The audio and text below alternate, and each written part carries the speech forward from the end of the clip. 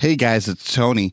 I'm here to talk to you about Awaken Conference. Now, Awaken is a young adult gathering in Charlotte, North Carolina from January 31st to February 2nd, 2020. And it's meant to help you recharge your spiritual life and connect with a community that you can grow your faith alongside. Now, this year's presenters include a killer lineup with Caleb Isley of Humans of Adventism, and of course, a friend of the podcast. He's been on a few episodes. Kim Cove, a licensed counselor, and Randy Ban, the creative producer at Nike World Headquarters. The keynotes will be brought by Ben Lundquist of the Rise and Lead podcast, a good friend of mine, and an amazing speaker. Trust me, guys, you will not want to miss out. And Absurdity will be there. So me and Becker, you get to see us if you come out. Would love to come and talk to you. We absolutely think that this is something you're going to want to come and see. Speaking of, if you enter the code Absurdity at awakennc.com, that's Absurdity, ABSURDITY, at awakennc.com, you're going to get a 10% discount. We'd love to see you there. This is absolutely something that we support, and we think that Awaken is a part of the growing church movement that we want to see moving forward. Once again, if you enter code Absurdity at awakennc.com, you'll get a 10% discount off the initial price. Love to see you guys there.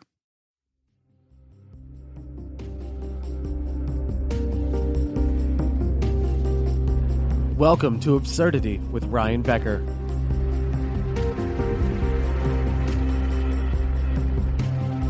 Welcome back to Absurdity. Before we jump into today's episode, as promised last week, we're going to preview just one more song from Jordan Putt's EP, Honest to God. And if you want to check that EP out, you can head on over to Spotify, iTunes, all those places, and there are links in the description below. This is not a paid sponsorship. Jordan is a personal friend of mine, and I asked for his permission to play these tracks on the podcast. So this is part 2, and I'm going to play the song Hard for you. It's called Hard, and really good track. I'm going to play just a little bit before, as it transitions into the conversation, and then at the very end of the episode, you can hear the whole song. But you can find it on Spotify, iTunes, all that good stuff.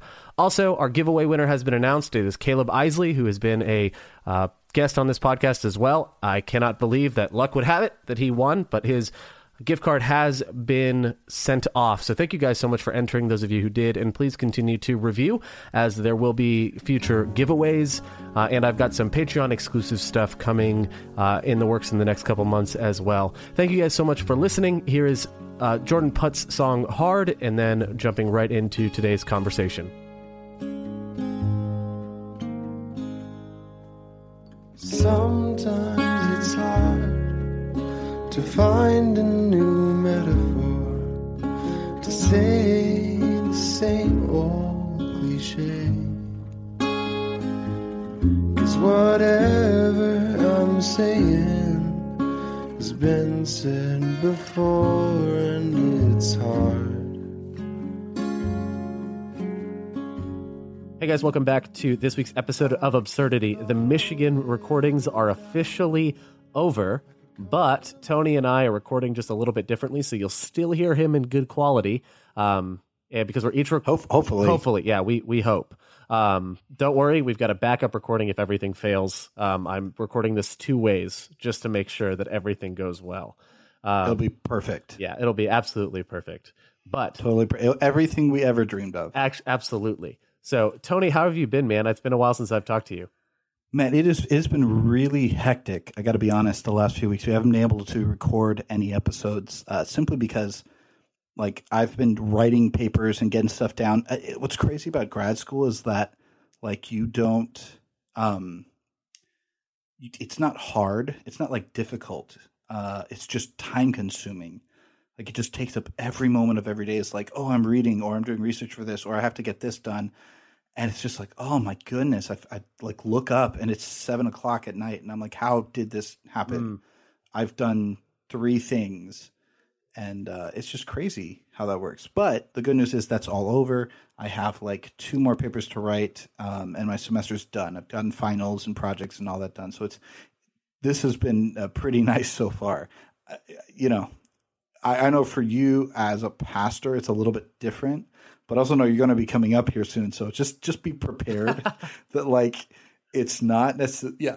You're not going to be like figuring out rocket science, but you're definitely going to be like, wow, my brain hurts at the end of this day. Yeah, nope, that makes sense. And, you finished all your projects and all your papers, so you're ready to do it all again next year because you failed all of them. Totally. And you're going to have to retake everevering. So that's... Yeah. Did you say you joked? No, please don't tell me you failed. I was joke, kidding. But I was definitely kidding. No, it's a good thing that we recorded 4 parts plus then the one with Andrew when I was up in Michigan because it bought us some time. So that was really good.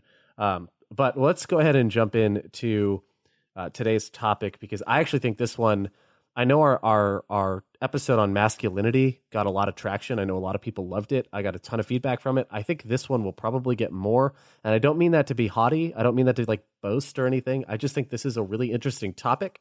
And I think it's one that more people across the spectrum can relate to. Masculinity is one that, mostly men will respond to. But this one, I think, goes across the spectrum completely. Yeah. Well, women responded to masculinity in a counterpoint sense of like, oh, well, and this is how, what's it like being woman, femininity, or like, well, I haven't really understood that. But with this one, I think there's a lot more buy-in for a lot of other people. And even then, like some people are okay with their masculinity. So for them, it was like, yeah, okay. But yeah, I think today's episode's really gonna, well, they know the title. I mean, they can see it. Yeah. I don't know why I'm hiding it. But yeah, like I think this concept's really going to click with some people. Yeah, so today we're talking about purity and innocence, and I think kind of these two things are two of the most misunderstood ideas because this is kind of something I've been struggling with a lot recently. Not struggling with personally, but I see a lot of my friends struggle with this, and I think Andy Stanley puts it the best when he says that a childlike faith cannot survive, or a childhood faith cannot survive in an adult world. And the idea is that when we're kids, we're taught one thing. We're taught black and white ideas on things because as a kid, we have a less conceptual understanding of why, and we more just need to understand what. And so we're told, don't do this, or do that, or don't do this, or don't do that. And so then all of a sudden what we find out when we're 21, 22 years old is our faith from when we were 13 or 14, or even when we were 8 or 9, is no longer sufficient. The things that we learned are no longer sufficient for the adult life that we're starting to live. And purity and innocence are two of those ideas where when you're a kid, it's just easier to tell people, do this, don't do this. And we never tell, we fail in the transition period of being a teenager to explain, okay, well then here's what this means when that starts to break down. And so what we ended up having is, so when we talk about purity and innocence, if you haven't figured it out, we're talking about this mainly in the realm of sexuality. But it goes beyond that. I don't mean sexuality as far as orientation. That's something else. I'm talking about sexuality as far as like your sex life. And that straight up. So your conception of what sex is and your I don't even know how to say it, like your conceptualization of what sex. I think I just said that twice. Wow. Yep. You literally said in other words, you basically said it's this, but in other words, it's this. But in other words, it's the exact same thing. Like your cognizance of it. I think that's what I'm saying. Like your awareness of it.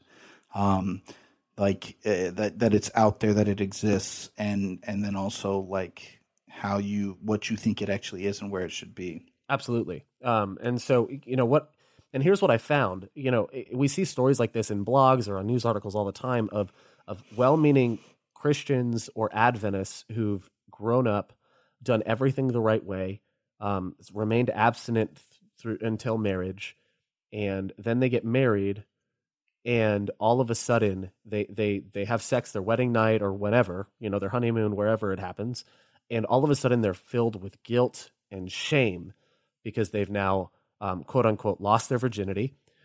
They've done this thing. I don't think that's a quote unquote. I think they really did. Well, no, but see, so this is why I say quote unquote. Well, I'll jump back to it in a minute. So remind me. Okay, well, continue. I'm interrupting. No, that's fine. So they lost their virginity, and for 20 some odd years, they've been told that sex is bad, and except within the confines of marriage. And so they've just been led to assume that when I get married, there's suddenly some magical shift that will happen and everything will be fine. Then they get married and they find Yeah. out that turns out being told something is wrong for 20 some odd years or 30 some odd years or however long is probably means that when you do it, you're probably going to have some guilt and shame attached to it because you feel like you've betrayed the thing that you've been taught and grown up believing. Yeah. So the reason I say lost virginity, and I say quote unquote, is because I actually think that's the wrong way to go about. Like personally, I think that's a bad way of phrasing your first time having sex, because you don't lose it. Like losing it implies something negative, and sex isn't meant to be a negative. Like sex is like the first gift that God gave to man. It was the first order that he gave to multiply and fill the earth. Like there's a whole book of the Bible dedicated to a sexual encounter in pleasure, not just procreation. Like that's why I say quote unquote lose their virginity, because they feel like they've lost a part of themselves when in reality, in kind of the biblical definition of sex, you're actually giving something. And so, and you're also winning. Yeah, you win your virginity. Yeah. Or you're receiving something too. So it's Correct, not, but when you're told, language matters, I think is why I'm uncomfortable with that phrase and that terminology. That's why I said it that way. You're welcome to disagree with that. You're just wrong if you do, Tony. That's the only, that's kind of my motto on this podcast is you're welcome to disagree. You just need to know that you're wrong when you do. My dad has a great saying where he'd be like, I'd agree with you, but then both of us would be wrong. Yeah, no, I see where you're going with that. I agree, absolutely. And I think we can get deeper into that, but I think that concept of you're losing something, because it also implies that when you losing your virginity means that you've lost. Like it's a battle, it's a power struggle, which again, it might not be necessarily said so, and you can even be told it's not that way by other people, even your parents and the same people who discussed that maybe with you beforehand when they were having those different talks. But when you think of it in those terms, you think of it as a power struggle, and it's sex without love is it's about power. Absolutely. You see that, goodness gracious, I mean everywhere. And we even talked about it. I think it was on a episode. It was one of the Michigan recordings we touched on. It definitely was one of the Michigan recordings. I think it was the one where we were talking about. Well, it doesn't matter. But we talked about this idea of that the size, size matters, and that all comes from that idea of conquest. The bigger the sword, etc. And that you were conquering the woman, and the woman needs to be conquered. And this whole idea that's why it was okay, or that's why it was allowed, and you really do get this idea of, it's of course it's going to come with negative connotations because you're losing something. It's a war. Yeah. And I agree with you on that. I think it's a bad way of doing it. But I think that also I can understand historically why it was that way. Like I get why they did it that way. I don't agree with it. I'm with you on that, but I get that. There's a lot of shame attached to it. Well, there's and most of the stuff that we end up critiquing or talking about, we're never saying happened out of bad intentions. Well, most of the time. There are sometimes where but most of the time, especially when we're criticizing something in the church, we're talking about something that people were doing with good intentions, right? How do we help people experience the fullest of God's intent for their sexuality within the confines of a biblical marriage? Like that's the intent. And so they set up all these things. And the problem is that there's usually the problem isn't with intentions, it's with the implications of what you're doing. And that's one of them. I think the other side of this is we've turned it into kind of a don't ask, don't tell thing.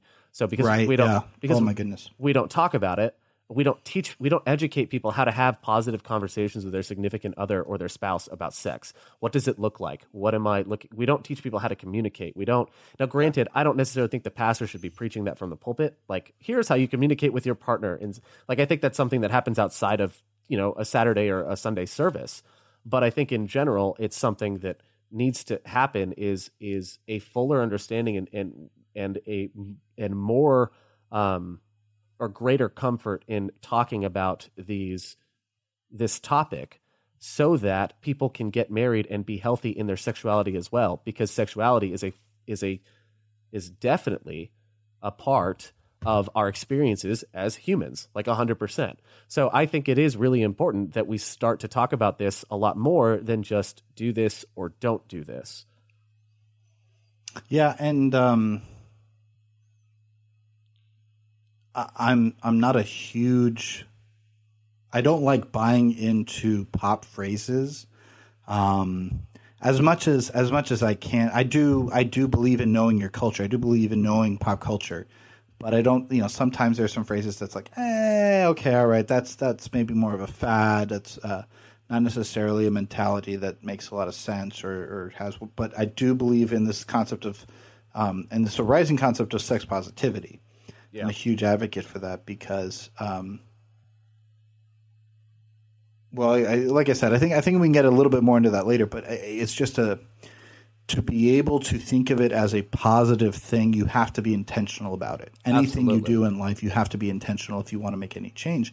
And I think when it comes to sex, it's been negative so long because it is something that's serious. I think there are a lot of implications with it. It comes from emotionally, physiologically, biologically. There are a lot of different. It holds a lot of weight. There's a lot of gravitas attached to it, and so I think that you can attack it from a positive sense. And I mean when I say sex positivity or sex positive, I am literally only saying that sex is a good thing, not a bad thing.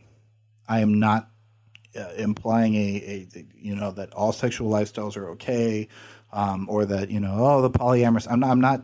Don't. There's no baggage with that sentence or that phrase. I know it can be a little bit of a not quite trigger word, but I guess there's some stigmas. There's stigmas with it. Stigmas attached to it. So really, what I mean when I say this is that I really just mean I'm talking about it in a positive sense. That when we talk about this, that we talk about this is awesome, this is good. Food positive or whatever. It's that idea where it's like I'm not advocating going to a buffet every day, but I'm saying let's talk about eating in a positive sense. Same thing with sex. Let's talk about this in a positive sense. How can we attack this in an intentional way so that everything comes out in a more positive way rather than constantly kind of being like, oh, don't, which I think that does a lot of damage too. Yeah.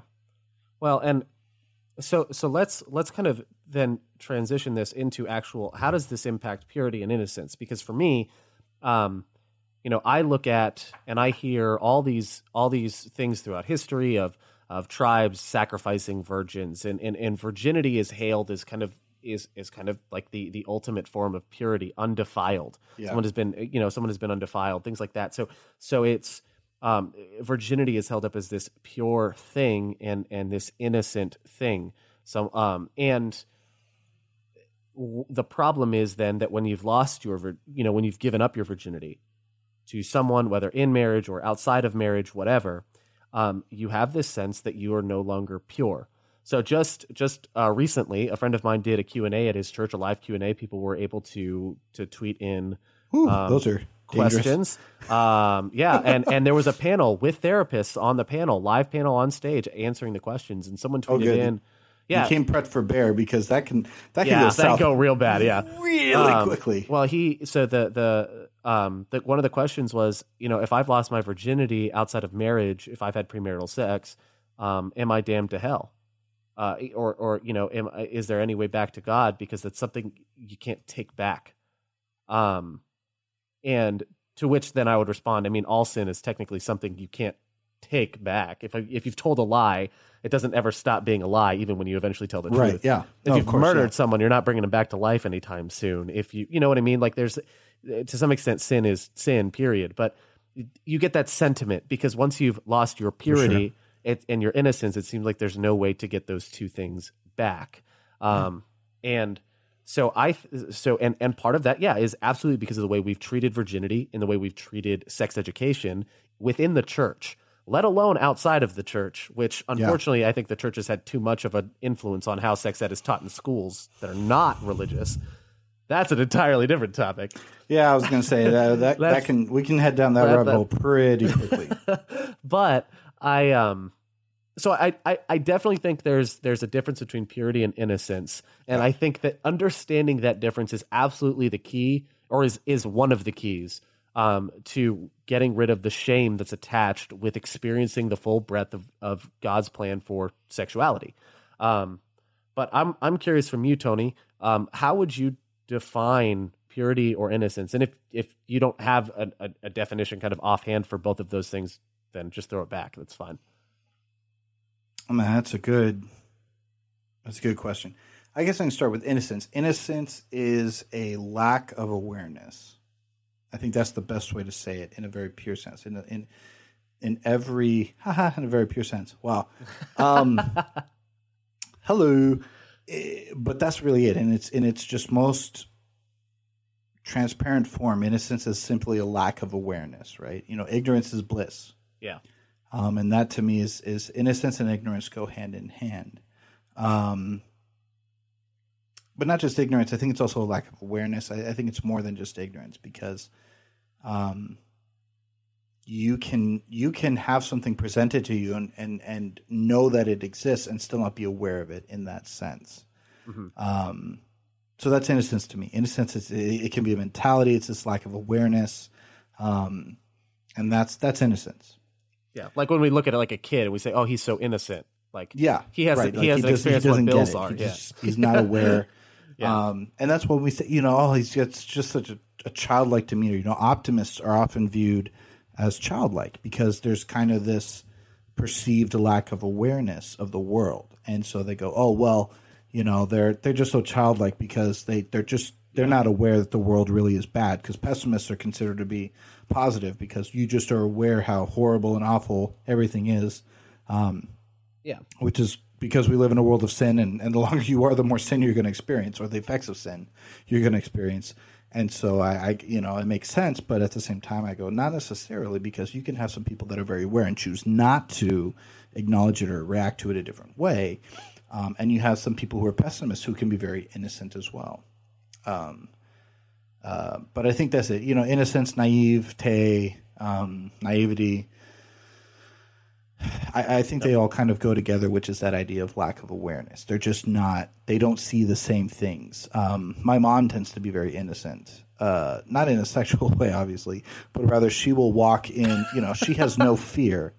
Sometimes with that too, like she'll be listening to a song on the radio, like an oldie on the radio or something, and of course now oldies are from the 80s, like from the 60s, oldies, 60s, 50s, and all of a sudden it'll come up and I'll be like, wow, that's a really, like, dude, that song's kind of dirty, Mom. She's like, what are you talking about? And then I'll just say the lyrics to her, like making eye contact, like, this is what it's saying, and she's like, oh, so she still has that a little bit. But more like she just has no fear of the world around her. Like she's just not aware. Like she has no fear.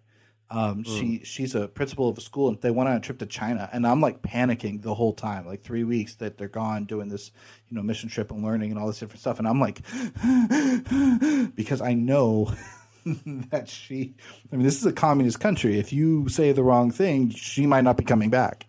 And of course she was fine. Everything was fine.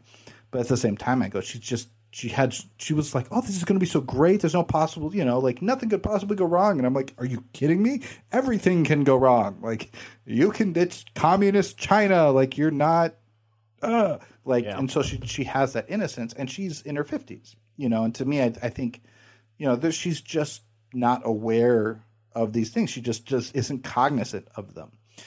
So that would be innocence. A long answer to a short question. Purity, I think, on the other hand, is a mindset, but it is also I don't know how to say this, a way of making choices, if that makes sense. It's a lack of or a deliberate intentionality to not do certain things or to do certain things, if that makes any sense. Absolutely. Especially in a sexual connotation, but even in other connotations, right? If I choose to water down my orange juice and cut it with something, it's not pure orange juice. If I choose to water down the truth, it's not pure anymore. If I choose to add something to, a mixture, it's no longer pure. So there's that sense of intentionality on one end or the other. Chemists, when they talk about purity, they have to be very intentional about it, because if something isn't pure, if they're not dealing with a pure chemical, it could go really bad really quickly. And I think also that in a philosophical sense, purity is that way too. Sexual purity is a choice, or a series of choices, or a mentality of intentionality in adding or not adding certain things to your sexual life. Yeah. Okay. So those would be the two differences. One's more a lack of awareness, and one's more is intentional choice making. Yeah. Yeah. See, so I would fully agree with you on innocence. I would partially differ with you. I don't disagree with you. I would just differ. Controversy. Innocence, I agree. I'm not gonna say specifically what happened. I will describe it as best as I can. There was a day I was driving home from school with my mom. I was sitting in the front seat, and there was if you're from Orlando, if you've ever been to Orlando, there's one car you will see everywhere, and it's like 90s and early thousands Honda Civics that are modded with a ton of bumper stickers. That is and so true. Like, they're everywhere. All right. Oh my word! It's everywhere. So there was a Civic in front of us. Epiphany moment. Wow. That is so true. I've been there. Yeah, the car modding community. The car modding community there is huge. So, and Civics are cheap. Old Civics are cheap and reliable, so it's easy to rebuild them, whatever. So, car in front of us, there's bumper stickers galore, and on the back windshield, there is a symbol. It is a hand gesture where all of your fingers are raised except for your ring finger. So 4 of your fingers are raised, but your ring finger's bent. That is a sexual gesture. And my mom looks over at me, and I'm like 16 or 17. She looks over at me and she says, "Ryan, I've seen that symbol a lot lately. What does that mean?" There's never been a more awkward moment in my life than having to explain a very inappropriate sexual gesture to my mother in the car. Like, what? Wow, it meant. you went for it, man. You're a better man than me. I would have been like, I have no idea. Let's go get ice cream. I didn't even think to do that. I definitely should have. But yeah, that was so innocence. Innocence, I agree. It is a lack of awareness. It's a lack of, and it's not necessarily a bad thing that innocence is that way. Of course purity, not. No, yeah. The way that I would define purity is unstained, undefiled. So something in its purest form. I know that it's kind of bad to use that word in its definition. So I do agree with the intentionality. I would and you for the most part said it in talking about adding anything to orange juice. It's no longer pure orange juice. So same deal. Just kind of it's unstained. It hasn't been touched from what it was originally intended to be. Yeah. And so. Well, in that sense, and this is to me the difference in sexuality, you can have your innocence taken from you. I don't think you can have your purity taken from you.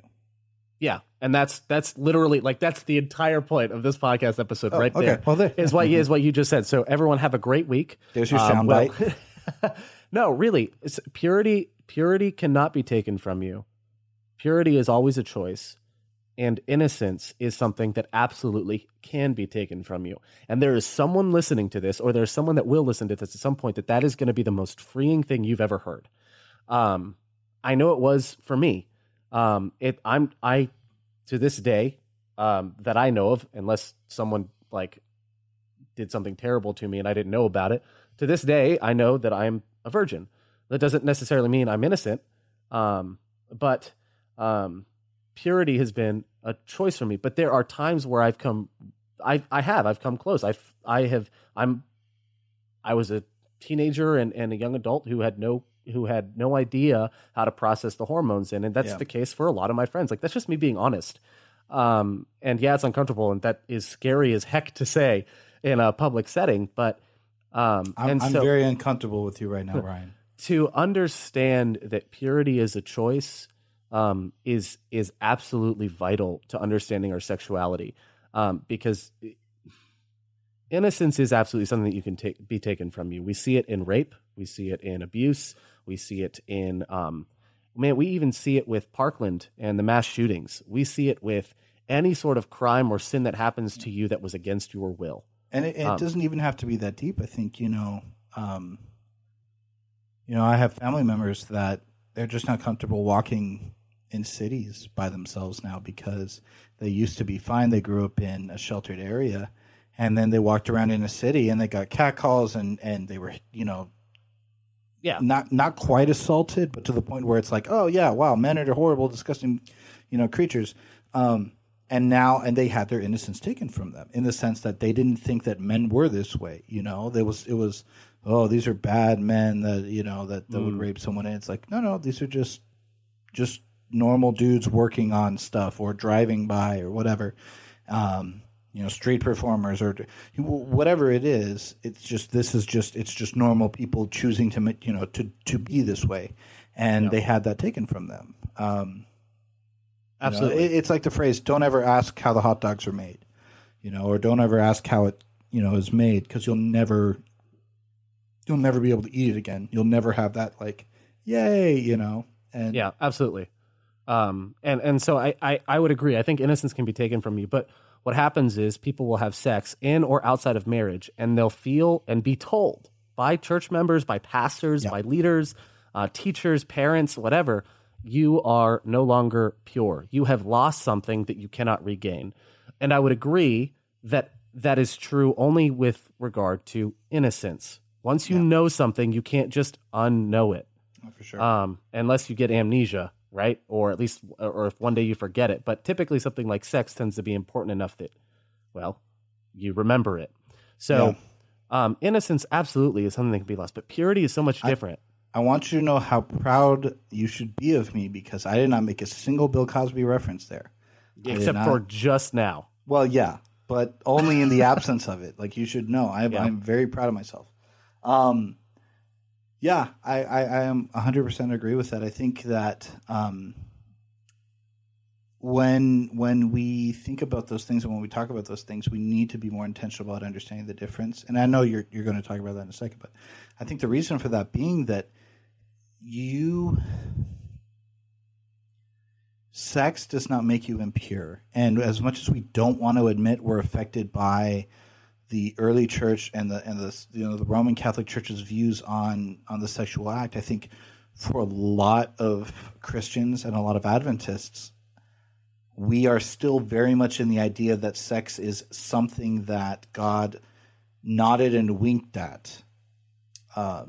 To quote, I can't remember. I think it was Augustine or Augustine, however you want to pronounce it, but kind of this thing where God, like, I guess you guys have to do this. Similar to like eating meat, where he was like, I don't want you to, but since you already are, I guess go ahead and do this. Like, no. This was something that was created in the garden when there was no sin. This is something that's beautiful and pure.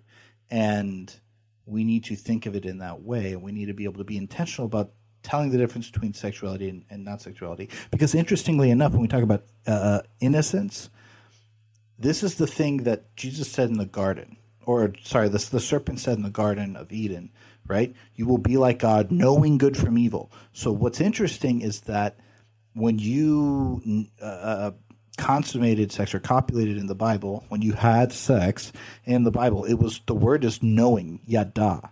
Yeah. Literally to know. It's this idea of the removal of innocence.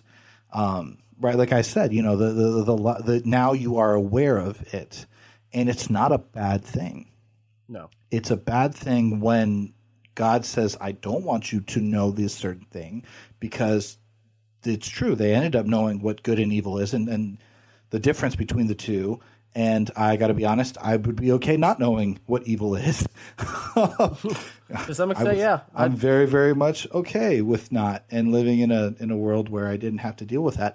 But I also understand that to know somebody means you are now aware of them in a physical way, and you're going to lose that innocence. So we need to be intentional about separating those two, because when you combine them, you do end up with this kind of allowed sin, this allowed deviation from God, perversion of God's will, and it's like, no, that's not how he intended it at all. Yeah, I would see sex as kind of the same way that I see a lot of other things, which is that sex itself is kind of amoral, if not more closely identifying with the positive side, because it is something that God originally, commanded to some extent. But I would say that it's how you use it or how you include it in your life, that how you include it in your lifestyle, that's when it becomes something good or bad. I would agree with that. So kind of like money. Money is amoral, but if you spend it badly, then It's like they didn't have money back then, so they bartered stuff. So that's why, Jesus, the Bible doesn't say don't covet money. It says don't covet your neighbor's oxen or property or wife or whatever, because that was what money was back then. That's all money is. It stands for a certain amount of something. A dollar is, 0.87 of a bean burrito. And that's, I'm hungry in case you can't tell. Fourth meal. Anyway, like that, it stands for something. And that's the same idea with sex, is that sex, it stands for something. And so it's amoral depending on how you use it and depending on what value you place on it and how you go forward with it. So we've talked a ton about innocence. Now I want to kind of shift gears into purity, because then the question becomes, okay, if you can recapture purity, or if you don't lose purity, no one can take it from you, then what is it? Not just what is the definition of it, but what is it? And if I already have made a choice and lost my purity or given up purity, then how do I, if it is capturable, if it is recapturable, reattainable, how do I get it back? And I think there is this awesome story. I normally don't do this on this podcast. I normally try not to be big on Bible stories this way and turn into my pastor mode. But this, honestly, purity, I want us to think, the way that I think of purity in this context is the same exact way I think of salvation and the way that salvation works. In that, I really feel like, before you start, I really feel like we need to put a theme music to Pastor Mode, da da da da da da da da da, like old school Batman, Pastor Mode. So, all right, kids, and jingle up close to your iPod. Pastor Ryan's going to tell us a story. That's already a dated reference. Yeah, no kidding. So I don't even know what an iPod is. So Isaiah 64, our righteousness is like filthy, 64:6, I think, is the actual verse. Our righteousness is like filthy rags. And if you read that in context, you understand that filthy rags are literally like what women were using to clean from their menstrual cycles. So the grossest thing that you wouldn't want to touch, that was back then something that literally made you unclean, because you were like ritually unclean or ceremonial unclean because you had a discharge of blood. It was something that no one wanted to touch. And so already, if we're like that, in Romans 3:23, all have sinned and fallen short of the glory of God. There's no one that's good, no, not one. Scripture is kind of clear that every single person, kind of from the get-go, is impure. Kind of like no, not good. You've screwed up from the beginning. You were never pure. But then Jesus comes in and says, okay, I'm going to give you my righteousness, and by definition, make you pure. And so Zechariah 3 has this awesome vision of Joshua standing, the high priest representing all of Jerusalem, standing before God and Satan, and he doesn't say a word in the entire vision. And God says, this is Jerusalem that a brand plucked from the fire, or a people I have saved from certain death or danger. Yeah. And he says, behold, I will take your old clothes from you. And Joshua's wearing these old, stained, dirty clothes. He removes them from Joshua completely. So Joshua's now standing naked before his accuser, and before his accuser, Satan, and before God. And then God gives him brand new clothes, and then proceeds to treat Joshua as if he had been wearing the new clothes all along. All along, yeah. And that's literally that's how righteousness works, right? Like God takes our gross stuff and replaces it with his own, and then treats us as if that was who we were the entire time. Yeah. It is naturally restorative, right? Because originally when he created us, he said humans were good. We became bad, and then we're kind of stuck down the line with it. But then he comes back and he says, all right, I'm going to give you my righteousness. I'm going to fix this.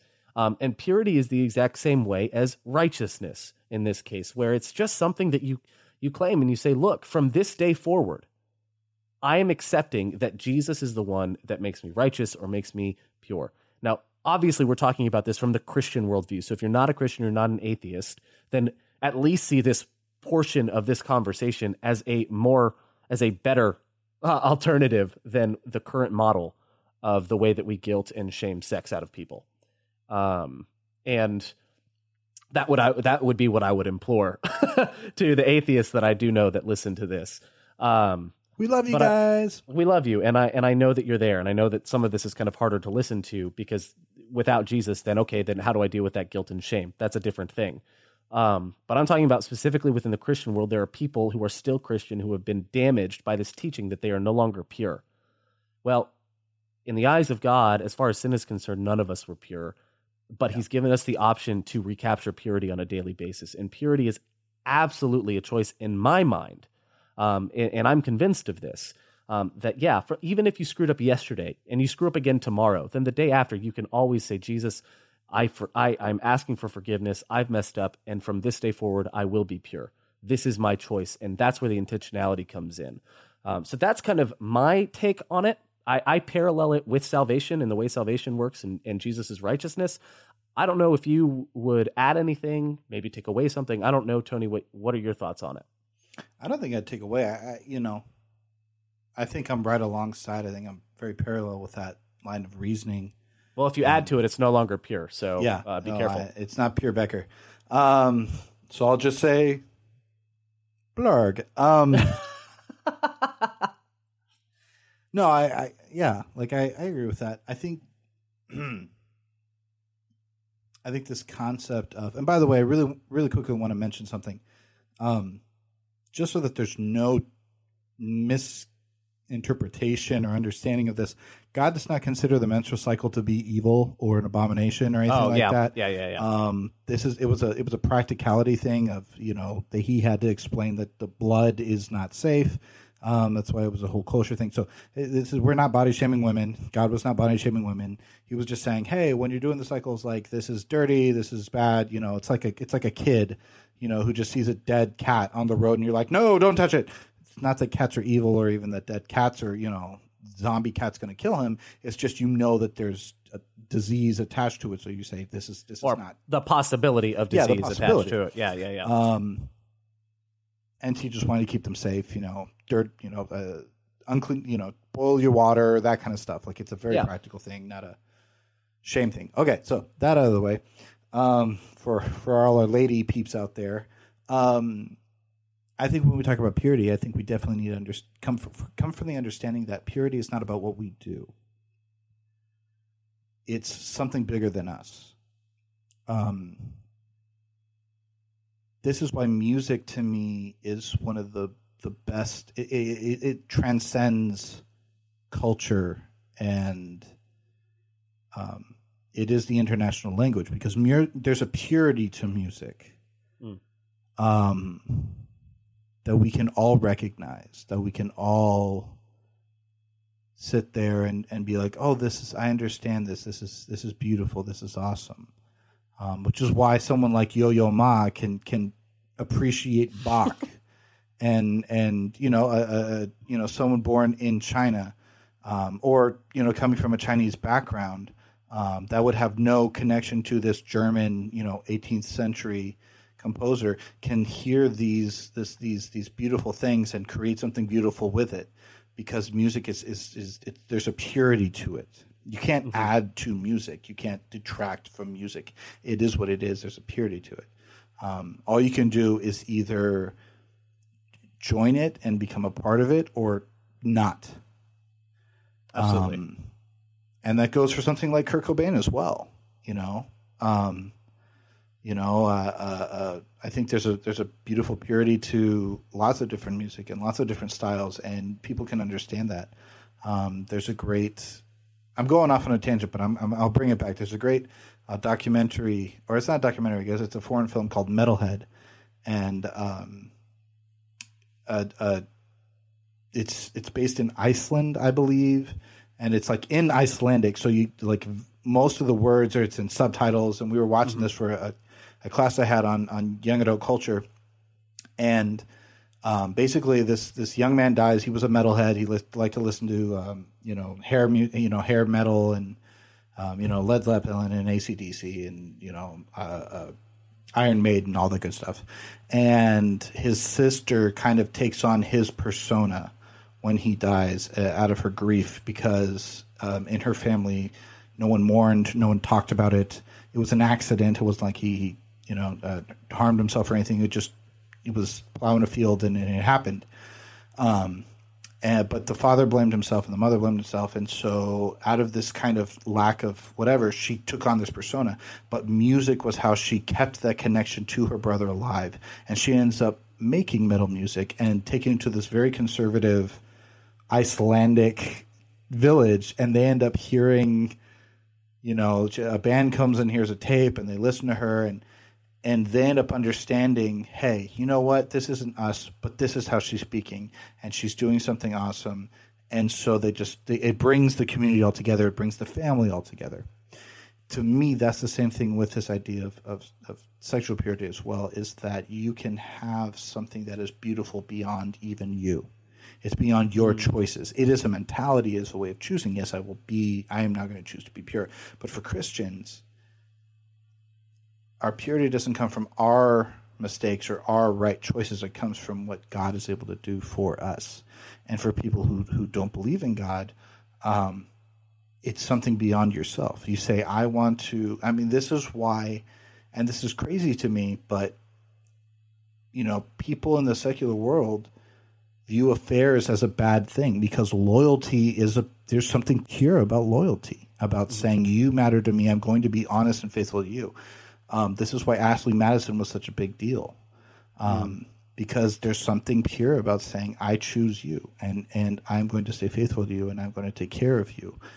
There's something beautiful and amazing in that. And so when you break that commitment, there's something wrong and off about it. And to me, that's the same thing. It's like you can find purity in something bigger than yourself. In that love that has other people. And for me, God is love. So when we talk about love, you can say it's not God, and I agree with you, but to me, that is God to me. When I see love, when I see, a puppy GIF, or GIF, whatever you want to call it, and it's just this beautiful thing, and I cry, and I think how beautiful this is, I see God in this.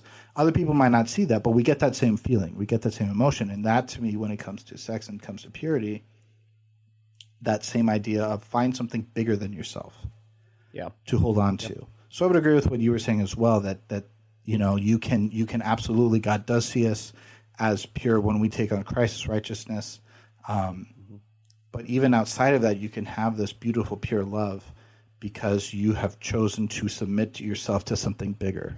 And it is a choice. It's a sacrifice. It really is. You have to choose to do it. I am withholding from other people. A comedian jokes about this, and he says, I am choosing to only shop at your store. And so, you can't close it from Monday to Friday every other month. That was kind of the joke in there. And there's a biblical, by the way, this is biblical verse talking about you shouldn't deny your partner. But anyway, that's not the point. The point that I'm getting at is, you're choosing someone, and you're giving them value. And in doing so, you make it bigger than yourself. So I think, to me, that's the big thing for purity, is submit to something bigger than yourself. Absolutely. And when you do that, you can make something pure again. And you can remake something. I think when you make that commitment over again, renewing vows, I think are beautiful. I think we should celebrate those more, right? Who celebrates the beginning of a race? Nobody starts a marathon and the gun goes off and they're like, this is awesome, let's have a party.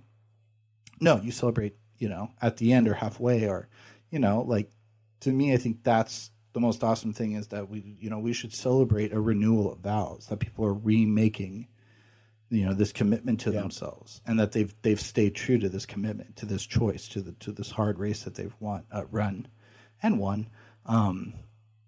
So I think that's cool too. But that's another. That's another. Well, I think there's the other angle of this that is guilt and shame, and I think this is kind of where I land with with guilt and shame, and it's this. I think guilt biblically is to some extent a good thing. Feeling guilt over doing something wrong is fine. Shame, however, is something in Scripture that is looked down upon. In other words, shame is something that we should not be feeling. So we don't look down on you for feeling shame. We say that the shame itself is what's bad. And staying in that shame is something that's bad. So, and we say it's something bad for you, not that you're sinning because you're staying in shame or you're worse because you've stayed in it, but because staying in shame makes things worse. So the way I would say this is no matter the way that I would say someone needs to feel guilt is if within your worldview, within your set of standards, if you fall short of the standards you've set for yourself or you believe are set for you by God or by whatever your belief system is, and you fall short of those, it's okay to feel guilt. Because you feel like, yeah, I failed in meeting the standards that I've set or that were set for me or I've accepted for my life. So whether you're an atheist, an agnostic, a Muslim, a Jew, a Christian, whatever, guilt is fairly across the board that way. Shame is when you start to believe that there's something inherently wrong with you and that you should or deserve that guilt as a result of what you've done. Yep.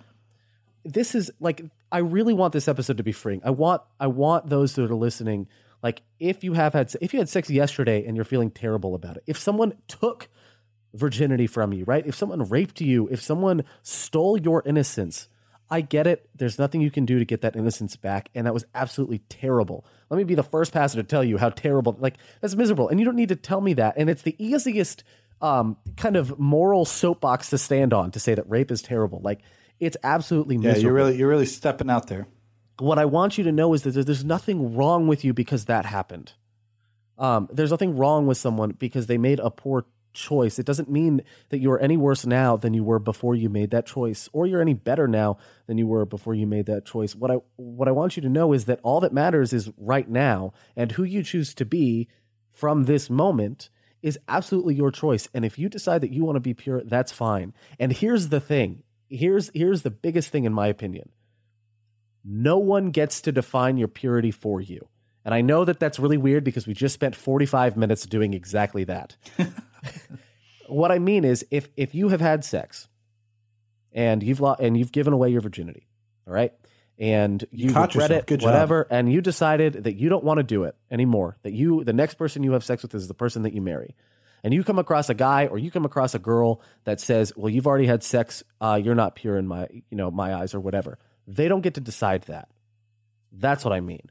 No one gets to tell you that you are not pure if you have decided and accepted God's purity in your life. Like, period. Like, no one gets to take that from you. And if it is someone who says that to you, if it is someone who expresses that to you, then that's probably not someone you really want to spend the rest of your life with. No, for sure. Anyway, like in my opinion, like that's kind of a big thing. And it speaks to more of a faulty understanding of purity in their lives than in your own. I had a friend who, I knew her in college. I have to be careful with details here, so I'm going to be very vague. But she had a past, and she had a lot of guilt and shame attached to herself. She was molested, and so, and this was by a church member, and so it just attached a lot of shame to herself. And so she kind of, like you were saying, she just said, "Well, I'm already broken." So she went around and slept with a lot of people, promiscuous, and then she finally had a epiphany moment. She realized that she could be pure again, and that accepting Jesus really created her life, and so she stopped. And she had multiple guys. I know of at least one. We didn't talk about the others, but I got the sense that there was more than one. This was not the first time that it happened.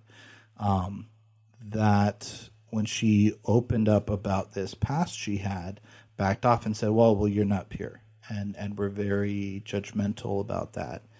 And I told her, and she was not interested in me, and I was not interested in her. But, when we were having this deep conversation, I said, that does not change my view of you. And it shouldn't change your view of yourself. And someone should be able to see past that, because God doesn't see you in that way. And you want to be with somebody that sees you the way God sees you. Even if you don't believe in God, the way that he sees you is as a beautiful, special, unique, most precious thing ever. And that's what you want. You want somebody to see you in that way. And if they can't do that because they can't see past your past, well, then that you don't want to be with them. They're going to, you know what I mean? That's not someone you want to be with anyway. Yeah. And I know of a lot of, go ahead. Sorry. No. I was going to say, I know there's a lot of single mothers and single fathers even, that, I don't live this way. but I guess I can imagine. Maybe I can't imagine. Maybe I can't identify with it at all. And maybe the second you have a kid, you don't feel this way. I do know there are some people, for a fact, I've talked with people who feel this way, that when they walk around with their kid, it's a constant daily reminder and responsibility of owning up to the fact that, yeah, I messed up so long ago and I'm stuck with the result of this sin. And they feel broken or they feel messed up, and the kid is just a reminder, and they build resentment toward their own child, and their child is supposed to be this beautiful thing. And the child, by the way, the child perceives that. Absolutely. Yeah, absolutely. You need to be very, very careful if you're a parent, because they may not be able to articulate it or express it until later on with a therapist, hopefully. But they pick that up. Yeah.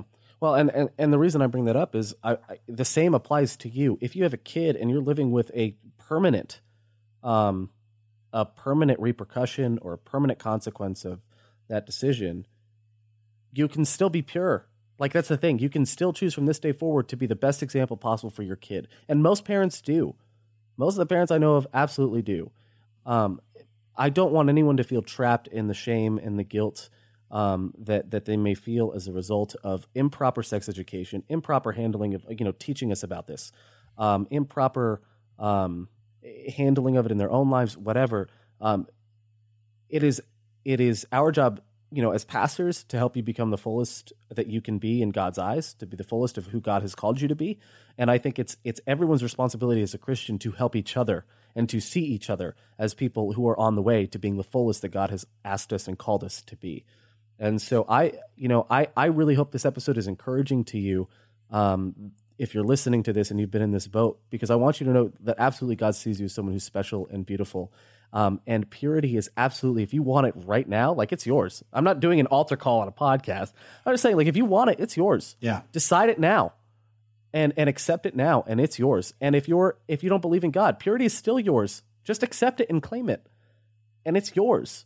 Yeah, you can own up to saying, I've messed up and I've failed, but that's not who I am anymore. And that's not what I do anymore. I've met so many people, and I don't know if this happens more or less outside of the Christian perspective. I've found that non-Christians tend to be a lot more sex educated and sex positive. Yeah.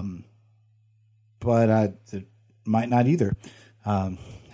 50 Shades of Grey was appealing to everybody. So there might not be no crazy like repressed crazy, but I think that everybody deals with this to some level. Especially here in the States, because we have such a Christian background and stuff. Point being, I've met so many Christians that don't know how to handle attraction well. I've had some that I'm trying so very hard not to be weird about it, but I had one, I had a friend that came up to me and was like, I'm having improper thoughts about my girlfriend. And I was like, what do you mean? In my head, I'm thinking like it's every day, it's all the time, I'm obsessing. And he's like, well, sometimes she walks away and I look at her butt and I like it. And I'm like, okay. And I'm waiting for the boom to drop, and then I'll go home and I'll, paint pictures on my wall and burn out her eyes or something. I'm like waiting for that kind of then in my head, I'm like, yeah, I'm like, this is going to get worse. Understand, that's the tone that he came at me with. I'm like, oh, this is going to, this is like Silence of the Lambs type of gravitas that he came to me in this really breaking down words. And he's like, no, that was it. I like her butt. I don't know how to deal with, and I'm coming across as kind of flippant. Like, he was very serious about this. Like, he was like, I'm dealing with lust. And I'm like, no, that's called being a straight male. Like, that's okay. It's called being attracted to your significant other. Like, it means you're not a homosexual. That's what that means. Or it might not. I don't, but that's what it means. You're attracted to them. That's what it means.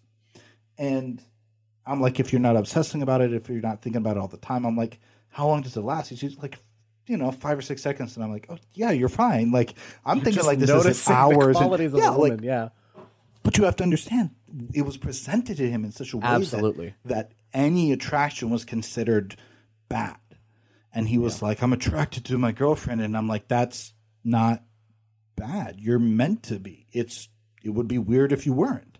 And then we would have to have another conversation about something else, like, oh, you let's don't watch Dexter or whatever. Like you're attracted to them. That's perfectly natural. It's fine. What you do with that, now again, that's the difference. Innocence and purity, right? Like that's the difference. Yeah. What are you doing with it? And he's like, I just try not to think about it. And I'm like, okay, well, don't beat yourself up about it. Don't like go home and whip yourself and be like, no, I shall have not, okay, that's not what you're meant to do either. But, as long as you're not obsessing about it, and what you choose to do with that is up to you. David looking at Bathsheba was not a sin. It was not a sin until he called her over and then proceeded to have sex with her and rape her. That was where the sin was, right? Now, Jesus, obviously Jesus says, if you even look at a woman and lust after her, you've committed. Right, I get that. But the action of it is what proves the thought. If you make the choice to say, I'm going to look away, I'm not going to do this, that's the point, is that, yes, you strayed away from God's mentality. God would never look at somebody like that and think like, oh, you're somebody else's wife, or, I'm going to steal you. But when we choose to say, I'm not going to give purchase to that, I'm going to stick to the commitments I've made, that's where it comes in. And again, I've met so many other people that they think attraction or the pleasure that comes from being around a person, even physical touch, in the sense of like holding hands, giving massages. And I don't know where you fall on the traditional spectrum, our listeners, but, innocent things that are not overtly sexual, they anything that possibly could arouse them, they consider to be like evil. And it's like, no. Obviously, you don't want to put yourself in a bad position where it becomes much easier to make those choices that are going to go against your pure mentality and your pure choice. However, it's not a bad thing. And that's, I think, the thing that we need to get into is like, no, orgasms are not a bad thing.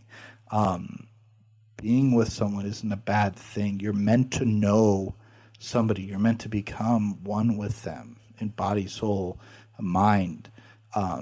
That's not bad. And I think that the danger is that even if the way that we treat it, if we're so delicate with it and put so much shame on it, is that you will never be able to connect with them body, soul, and mind with your partner, because you think this is a dirty, dirty, dirty act and it's so bad. Yep. And because of that, you will have such shame that you will not allow yourself to completely let go. And then it will become something bad. It will become a shameful act, a guilty act. And not because in and of itself it's bad, but because you are now attaching that stigma to it. And that's the danger of it. It's like, you want to be able to enjoy this. You want to be able to look and say, you know what, at some point, whether I'm with somebody right now or whether I'm not with somebody. And again, if this is not your issue, help others with it.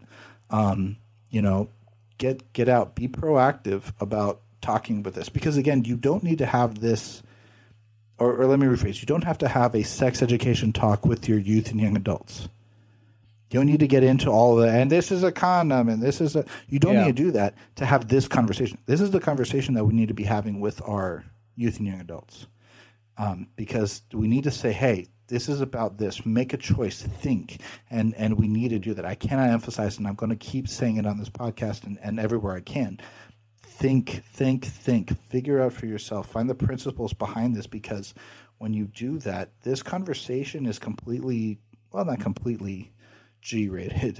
It does get a little bit out there. But I don't feel like this conversation has taken away anybody's innocence. I don't think we should be having it with a 7-year-old necessarily. But I think for some late people, NSFW tag on the but I think the end of the reality episode. Now we're in trouble. But the reality is, like, you need to be able to say this, and you can be proactive about it with your youth and young adults and have this conversation so that they can then have a healthy sex life in its right time, when they are ready for it. And then you need to say, here's the reason why for it. And you don't need to talk about these different things, because also you're going to have kids in that audience that are already had their innocence taken from them. Yes. And so when you talk about this concept, when you are able to have this talk and talk about the principles behind it and say, purity is a choice, Do you choose to attach yourself to something bigger than yourself, or are you going to be selfish about it? Then they'll go, oh, okay, I get that. I can choose to do that. I can have that. And then when they do make a mistake, you can say, okay, do you want to do that now? You know, that's important for them. It's going to be huge for them. Yep. One final note I want to make about this, and this is kind of a blanket statement, but everything we've said completely applies to masturbation, to pornography addiction, to any sort of sexual addiction. It all applies across the bat. Purity is a choice, regardless of whether you've given up your virginity and fully had sex or whatever, or if it's just a personal matter of lust that you struggle with, objectifying women or objectifying men. Yep. If it, either or both. Or both. If you are solo and no matter what camp you're in, on your own, all of this applies as well. And we want you to know that you are special, you are beautiful, you are, and you absolutely can be the person that God has called you to be. It is not too late for that. If you're still breathing, it is not too late for that. We believe in you. We are here for you. Yeah. So, if there's anyone that completely disagrees with us, once again, we welcome disagreement. And you're welcome to write in and let us know, and that way we can have you on and you can disagree with us publicly. And we can get into it. I will just tell you, you'll be wrong. I'm kidding. Yeah, they're definitely going to want to call in now. Yeah, Uh-huh. Yeah, they'll definitely. No, we will wipe the floor with your carcass. No, challenge and honestly, us, we dare. If you do disagree with us, we're not going to have you come on and defend yourself. No, like it's not going to be 1v2 in on the podcast. We want to hear from you, and we're welcome to hear differing perspectives. But at the end, we may disagree, and that's okay. However, as we kind of tail out of this episode, we just want to let you know, again, you can find us on iTunes. You can find us on Stitcher now, on most podcatching apps. Just go ahead and subscribe. You can find us on theabsurdity.org. And also you can find Tony and I on Twitter. I am at Ryan180Becker. And Tony, what's your Twitter? At Tony_Nobile, ANOBILE. Or you can just look up the new Dr. Jones. Yep. So all of that will be in the description below. And just so you know as well, we do have a Patreon. If you believe in what we're doing here and you want to support this podcast financially by month-to-month donations, create a Patreon account. Go to patreon.com/absurditypodcast and throw us even $1 a month. Every little bit helps to keep the lights on and to keep this thing going. So we really appreciate you listening. We hope and we pray that this has been beneficial to you. Thank you guys so much, and we will talk to you next week. Sometimes it's hard to find a new metaphor to say the same old cliche. 'Cause whatever I'm saying has been said before, and it's hard.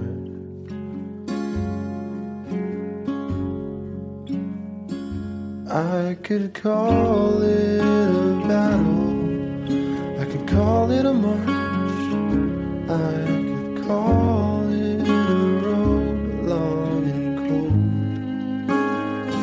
And there's a light in the distance, and he's waiting there for me, but it's still hard.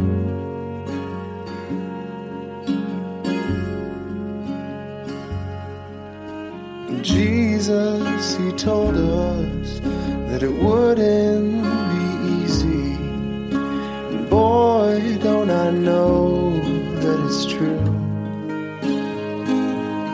'Cause easy was raising a man from the dead.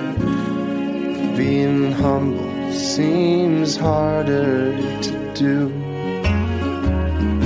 and it's hard to get out of this mess, and it's hard to drop my pride and confess, though I know all the lingo and all the cliches means nothing if he's not in control.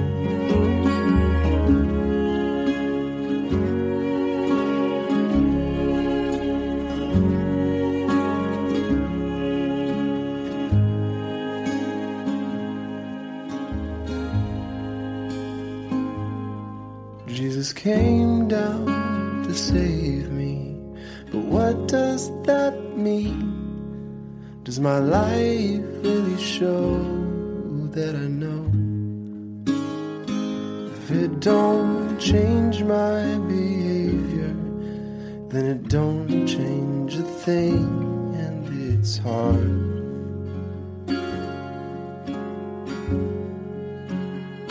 'Cause when I open my eyes and I see my own helplessness, it makes all the difference, you see. 'Cause the lingo is lost in the light of His grace. The cliches have new meaning to me,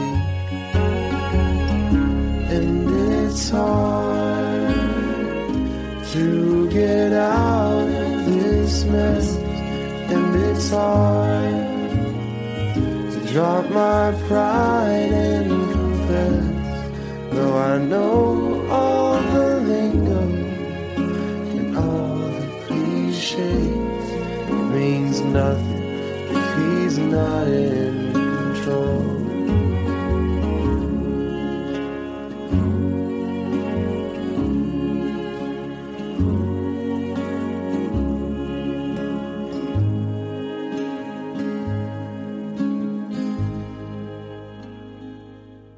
There's a light in the distance, and He's waiting there for me. There's a light in the distance, and He's waiting there for me, but it's still hard.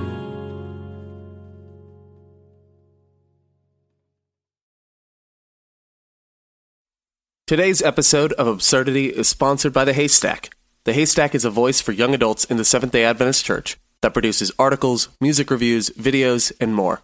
To check them out, go to www.thehaystack.org. The Haystack. Life, Culture, Theology.